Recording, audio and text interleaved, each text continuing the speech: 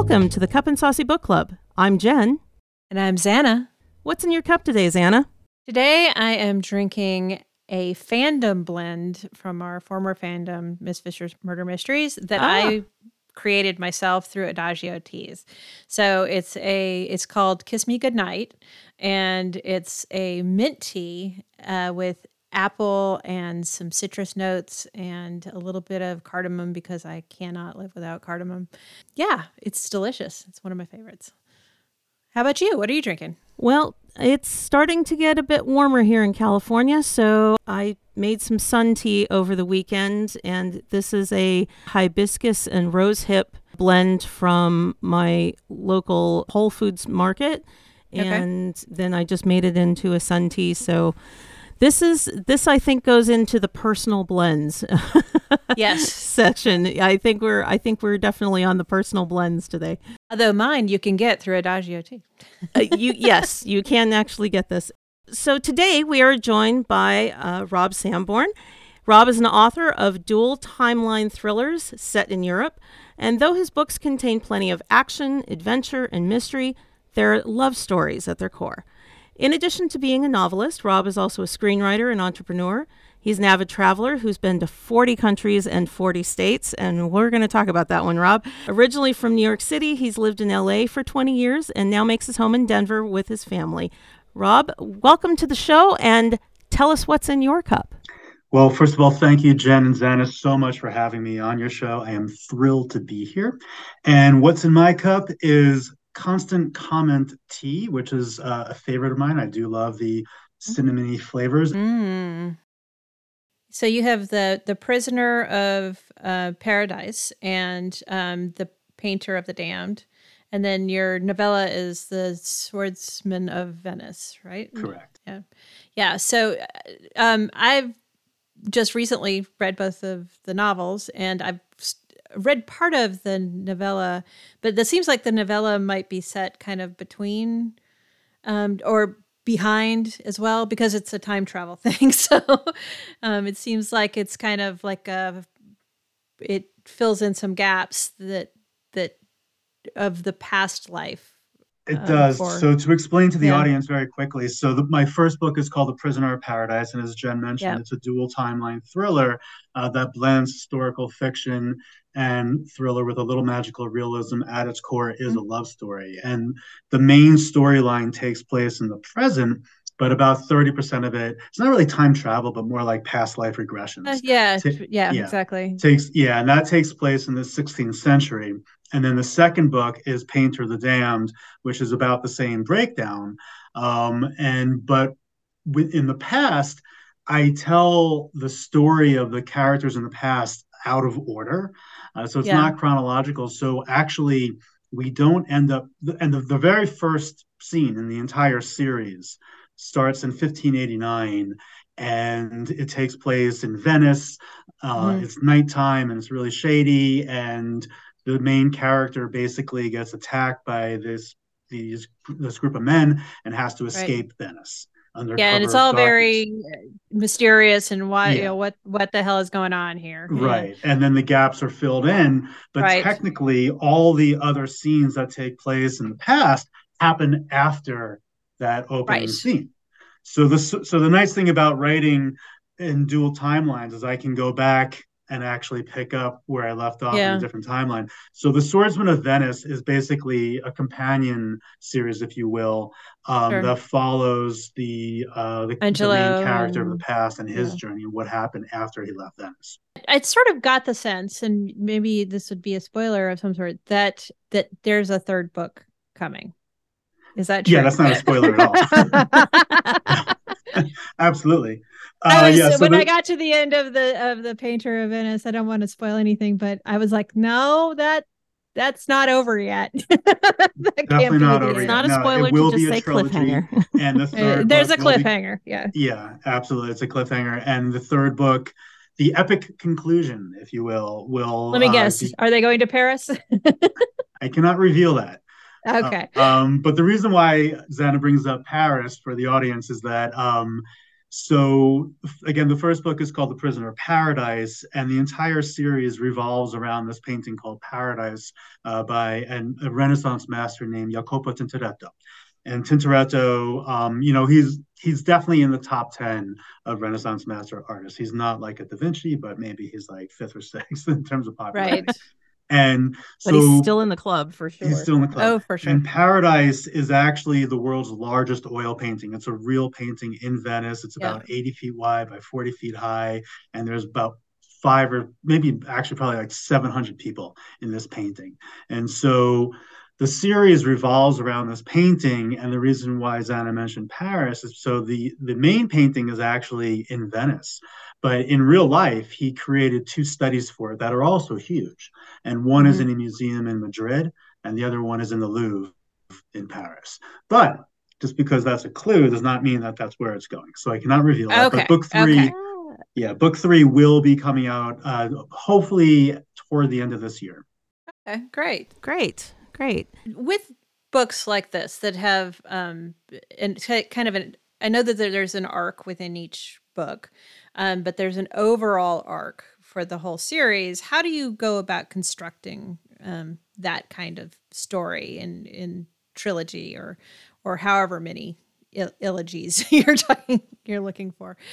It's a great question, and actually, to be honest with you, it wasn't really that easy. So the first book was I'm also a screenwriter, as Jen mentioned Uh-huh. in the introduction, and I Sure. originally wrote the book as a script, and it actually was Yeah, and optioned by I can see that. Yeah, I can see that it yeah, a lot definitely of has people a say very it has a cinematic, cinematic yeah, style, cinematic and qualities to it. yeah, it actually was. The script was optioned by a production company founded by DreamWorks Okay. execs, but unfortunately, it was never made into a movie. And when the rights reverted back to me, I decided to adapt it into a book. Yet. Now, Yes. the reason why I bring that up is because I never intended for it to be anything but a standalone. Okay. However, in that adaptation process, organically the story grew into so much more than it originally was, and the characters wanted to continue who didn't die anyway. Right.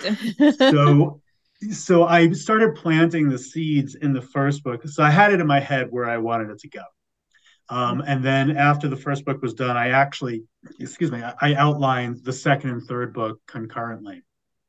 So it's very important to me to make sure that like I have a really good number of setups that are actually paid off and there aren't Sure. any loose threads. Sure. But it is, to be honest with you, a little challenging, especially when you're writing in multiple timelines to make sure like you're Yeah, covering I every single story. yeah, I can imagine. Yeah, and I've noticed that there's like because and I don't I'm going to spoil it if I say too much there, but the timelines have shifted just a little bit because of the perspective that you get as the narration that Yeah, I you start get. bringing other timelines into it. And what is your process then, Rob, for doing those kind of? I mean, is it a strict outline? You You have a mentioned that the timeline. characters, yeah, that you have to keep all of these timelines separate, yet meld them together so that it's a coherent book. Are you outlining as you go? You mentioned that the characters wanted to continue, so is it a little bit that the characters sort of run away with the novel, or how is your process start versus how it ends up being when it gets to the page? Yeah, it's a great question too. And I am a very, very heavy outliner, but I feel like I need to be. So like I said, I can currently outline the second and third books, but after I wrote the second book, the third book outline did change a little bit precisely because of what you were saying. Hmm. Where because it is character, even though it's a thriller, but it's still very much character driven, Hmm. and there are times when I did have to deviate. So I had to go back. I'm working on the third book right now, and I'm nearly finished with it. But I did have to go back and basically revise the outline, you could say, of the third book and kind of flesh it out a little bit more as well. So between the two different times that I outlined both books, the outlines themselves actually were probably about 80,000 words. Okay. Wow. That's quite an outline. Yeah, Yeah. exactly. And then I also have Excel spreadsheets of Oh, wow. characters and Yeah. time and everything. Yeah. So Yeah. yeah. Well, for as many characters as you have, and as I mean, it's not like character heavy, but there's so many kind of things going on. It's important to have that, I think. Yeah, you got to keep track of all the moving parts. And do you use any kind of particular software to do all of this, or is it just Excel, Excel, or you're just doing spreadsheets, or are you using a Scrivener any or something. Scrivener or anything like that? No, I don't use Scrivener. I just use Word and Excel. I did develop these sort of templates, like these Uh huh. outline templates, but it is in Excel. Uh huh. Yeah. So it's something that you created yourself to help you Yes. as your reference tools. With it being set in Venice, and you mentioned in the bio that you're well traveled. How many times have you been to Venice? I've been to Venice 3 times. 3 times. Yeah. Yeah. One trip was the inspiration for. Okay, that's what I was about to ask. Were you Yeah. inspired by El Paradiso or? Um, Yeah, and then another trip was research. So I was actually originally inspired by a different Tintoretto painting okay. Oh. called the Crucifixion, which is about the Yeah. crucifixion. Sure. And that painting is also huge. It's not quite as big as Paradise. I think it's probably about 40 feet by maybe 20 feet, which is a gigantic painting. Mm-hmm. And so Tintoretto really was an incredible artist. And where like most paintings of the crucifixion are hyper focused on Jesus on the cross, it's usually really all you see. This particular painting is like an establishing shot of the Mm-hmm. entire scene. Imagine if it was a movie and a drone came in on the entire scene, and like that was it, and this is a snapshot of that scene, and there's about 75 people in this painting, and every single one of these people in the painting looks like an individual portrait. Right. And so obviously artists used models and they still do to this day, but like, did he have a line of 75 people outside of his door? So I was kind of fascinated with that subject. And then I've also been fascinated with the concept of soulmates. So another thing that we didn't mention, and this is sort of where the love Sure. story comes into play, not sort of, it is where the love story comes Yeah. into For play, sure. Yeah. is that it truly is about soulmates, even though there's like secret societies and a lot of action and there's thrillers and some spooky stuff and all this kind of stuff. The crux of it is about soulmates. And I've always been fascinated with that concept, and not just between people who are in love, but even friends. What is that connection that two people might feel between each other, that intangible connection where you're just Sure. drawn to somebody, right? It's just like it just something clicks. Like, what is that, right? And Mm-hmm. so I always wanted to write something about that and not make it a romance. Sure. So that between that idea and like who these people were in the painting, I kind of married those two ideas and thought, okay, well, what if it was the souls that were in this painting? And that's pretty much what it's about, where the main character from the present comes to believe that his true soulmate is actually not his wife, but a woman whose soul has been imprisoned in this painting for 450 years. Well, the concept of soulmates as a romance trope is generally considered to be the main two characters in a book, and they find each other, fall in love, they're soulmates, but it's not always. So you're exploring the idea of what if the soulmate is somebody other than who you are connected to in this particular lifetime, and it's more of the ethereal spiritual connection rather than the love connection. And I hate that phrase, but rather than The the love love story of connection. it, Yeah. the love story of it, but that it's on some higher plane, that there is a person or people, because there's also the idea that you can have more than one soulmate, and that you're exploring this on that spiritual or metaphysical level. And is that a little more of where you were going with that? Yeah, 100%. Absolutely. Yeah. And then when I started really like digging into it and doing a little bit more research on Tintoretto, then I actually discovered Paradise. I didn't actually see it on that trip. And when I Oh, found okay. Paradise, yeah, I was like, it still honestly gives me chills thinking about like Yeah. how perfect of a painting it is for what I wanted to do. Yeah, it really does. It lend itself incredibly well to that idea. Yeah, so Jen, it's exactly about exploring the ethereal aspect of soulmates, like truly the souls.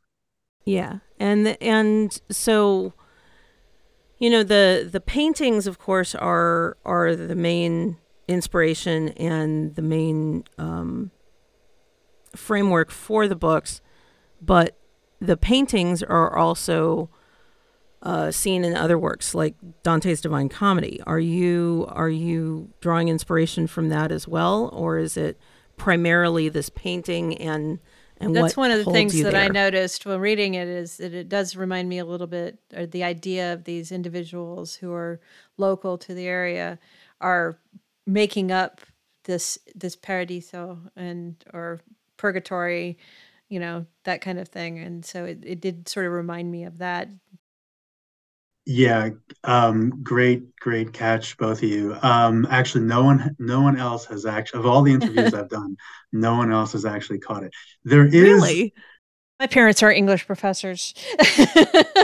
Well, and I was just telling Xana too that before you jumped on that my connection to this is my great grandmother was the housekeeper for a priest who was the first English translator of the Divine Comedy, keeping it in the verse form.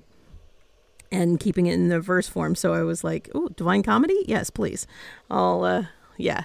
so yes, the Divine Comedy is definitely, you could say, a loose inspiration for it. And I do actually have a mention of Dante Mm-hmm. in the first book. And there's some other kind of, you can even call them like little Easter eggs throughout. Right. And then there's actually this kind of huge Easter egg that I'll just reveal because no one has caught it yet. And I feel like it was a little too subtle. But also, I have not yet released the title. But I Uh-huh. guess actually, by the time this show is airing, the title will Right. be released for the third Yes. book. But basically, the titles of the books are in reverse order of the Okay. Divine Comedy. So in the Divine Oh, Yep. okay. Comedy, Yep. he Okay. goes from from Paradise. yeah, Paradise to purgatory to well, yeah. I mean, no, he goes from hell to purgatory to paradise. Right. My books are go from paradise to purgatory to hell. Okay. That makes sense. Yeah. And in so this was obviously inspired by your travels and by these paintings. And listeners, we will have links to where you can see these paintings in the show notes as well. And As well as Rob's also information. and Rob's information, all of that. What are so you're currently working on the last of this? Is there anything else that you have in your head right now that you're looking for, you know, after this project is done to that you want to try and explore, or you have a work in progress, anything like that, or do you just want to take a break after all of after all of this? Oh no, I'm not taking a break. I actually have like literally over 100 ideas that I want to explore. So first of all, I'm going to be writing part two of The Swordsman of Venice, which Okay. is the companion piece, and that's Right. so right now The Swordsman of Venice part one is a novella. So I I'll did write notice that part it was called part one. Yeah. yeah. So I'm going to write part two, and then I'm going to put that together as a book. There might also be a part three, but we'll see how that goes. I'm also working on a couple of different screenplays, including adapting another author. Her name is Laura Kemp. I'm adapting her book, which is called Evening in the Yellow Wood, into a screenplay format. And then for my books, So I am going to wrap up this trilogy, but I am going to leave a couple of threads in case I decide to continue it on. Okay. However, what I'm probably going to do is I have ideas for other historical thrillers that I really want to explore. And you can kind of think of them as like elevated historical thrillers. So it's not just like like Indiana Jones. I love Indiana Jones, but it's not Yeah. it Same. goes it Same. kind of like it does they also explore these other kind of weightier concepts like soulmates and things Sure. like Sure. that. But I want to make it also fun. So it's going to have like I think probably elevated writing plus this exploration of these concepts, but packaged in a fun book that's going to have action and history, usually going to be revolving around art, and then also, like unsolved kind of mysteries of the world and that kind of thing. Okay. Do you have other favorite time periods that you want to set these books in?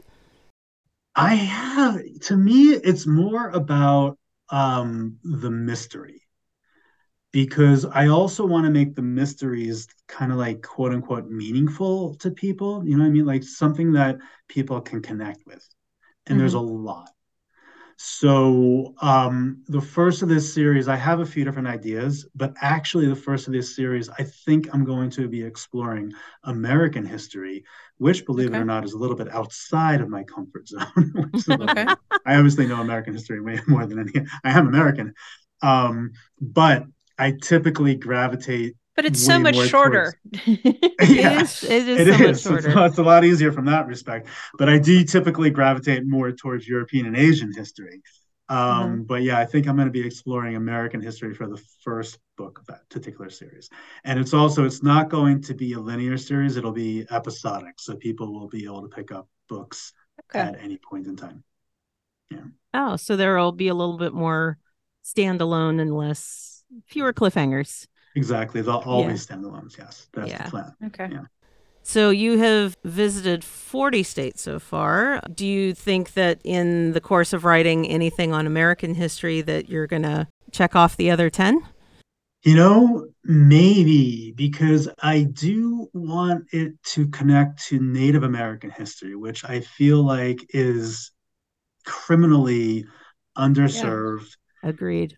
I 100% agree. have Yeah. learned things about Native American history in just the past few years that I had never learned before. And it's just like, you know, we're all taught like lies pretty Yeah. much, Oh, for sure. Yeah. and it's just shameful to me. And I do want to, if I can, with what I want to do, bring in Native American history. So there is a chance that I might visit some states, particularly like the Dakotas. I haven't been to either one of them. So that's a Visit. good They're possibility. I worth a mean, visit. yeah, Yes. I actually Yeah, they recently are. learned that the Lakotas of the Dakotas knew about the existence of dinosaurs like Mhm. way earlier than Europeans knew about dinosaurs, which Sure. Europeans only discovered dinosaurs, I believe, like in the 1860s. There's a lot of paleontological evidence in, Yeah, I in mean, there's footprints. the Great Plains, Yeah, so Yeah. it's and bones and all sorts of things in the Great Plains. So that's not terribly yeah. surprising. To be clear to my readers, the future books will not involve dinosaurs. But just to point out That's a kind of whole like other a As long huge as special. thing. you I mean, don't make the Native Americans ride dinosaurs, then we're no, no, okay. no. Yeah. Honestly, it'll Yeah. probably Because be much that's more about like how Native Americans actually had established cities, oh which sure. Yeah. Yes. which which is American kids were taught that they were Right. all nomadic and lived in Yeah, tents, right? there's rich cultural Yeah, backgrounds in it's Oh, crazy. all yeah. of the different So much. huge numbers of tribal histories and nation histories. I mean, the Sioux Nation has the Lakota, Nakota, and Dakota, and so yeah, there's a whole lot.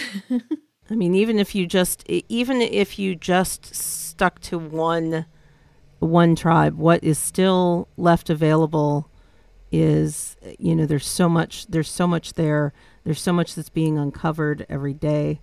And then take that across the continent, and there's a treasure trove of things to be discovered. And then our history doesn't seem so short. Yeah, exactly. And so what do you then like to read or do you get time to read anymore? And what's on your nightstand, Rob? So I do get to read. I'm always reading one book and I'm always listening to one book. So Mm-hmm. I do have kids and a dog. So having the ability to listen to books is actually a huge time saver because I can go through them Sure. much faster.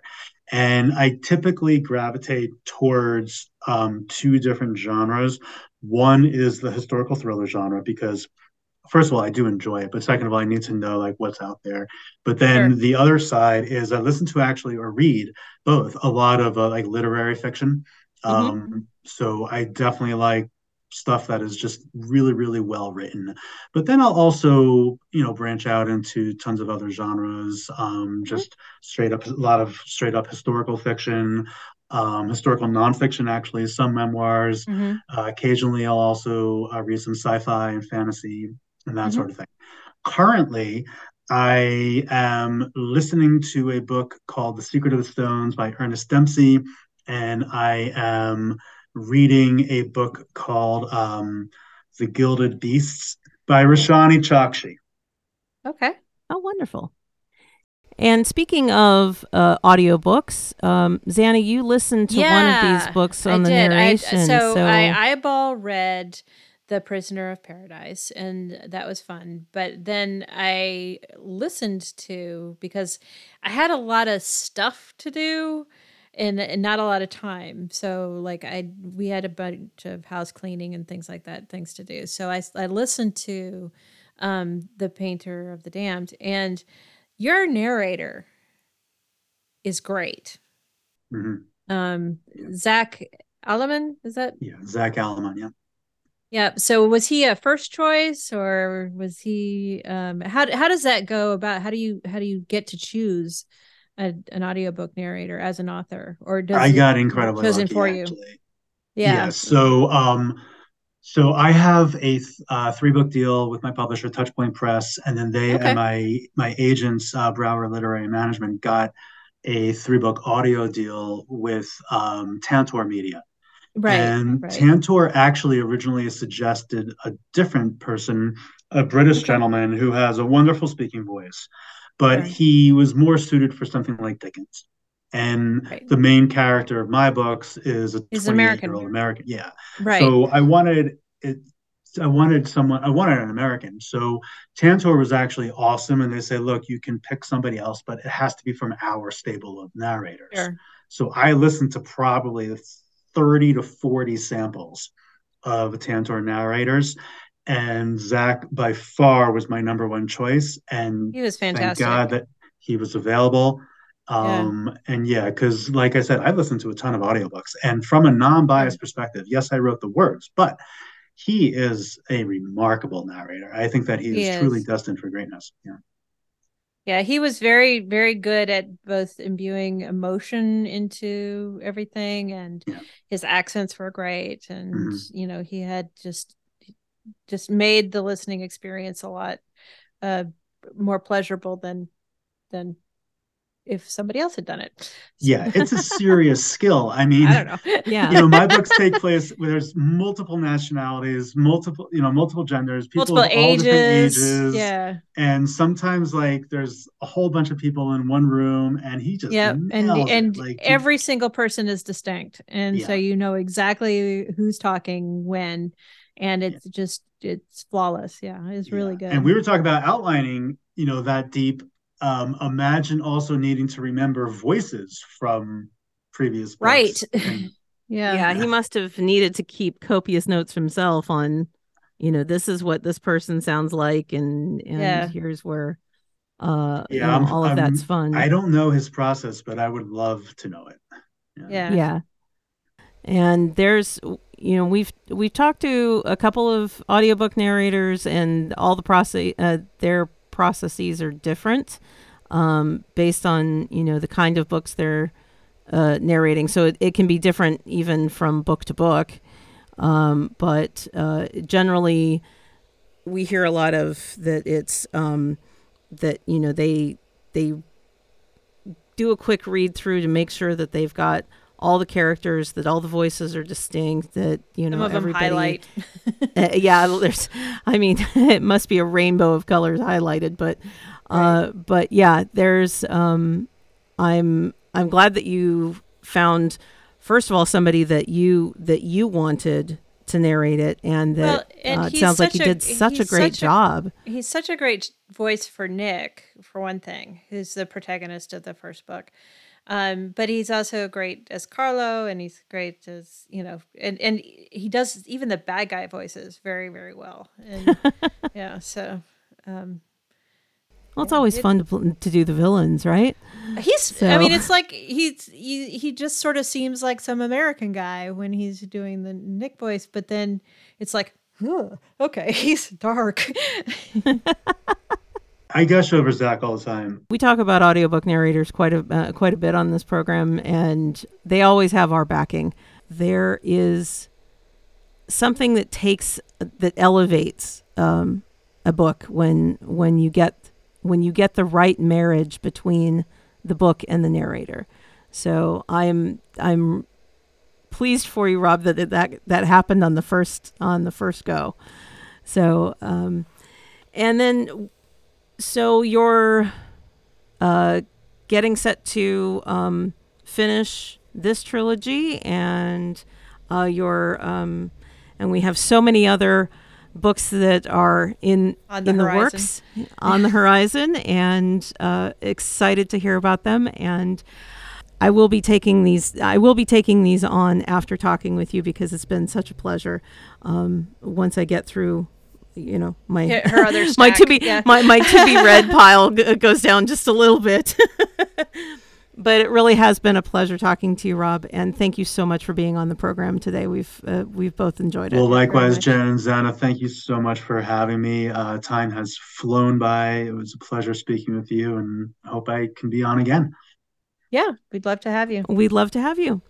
And thank you for being on the program, and thank you everyone for listening. All the information about today's guest will be on the show notes page on our website, cupandsaucybooks.com. You can follow us on social media wherever you get your podcasts. We're on Facebook, Instagram, and TikTok as Cup and Saucy Books. Join us next time when we talk with someone new from the world of books. And probably go on a few tangents. Happy reading. Cheers.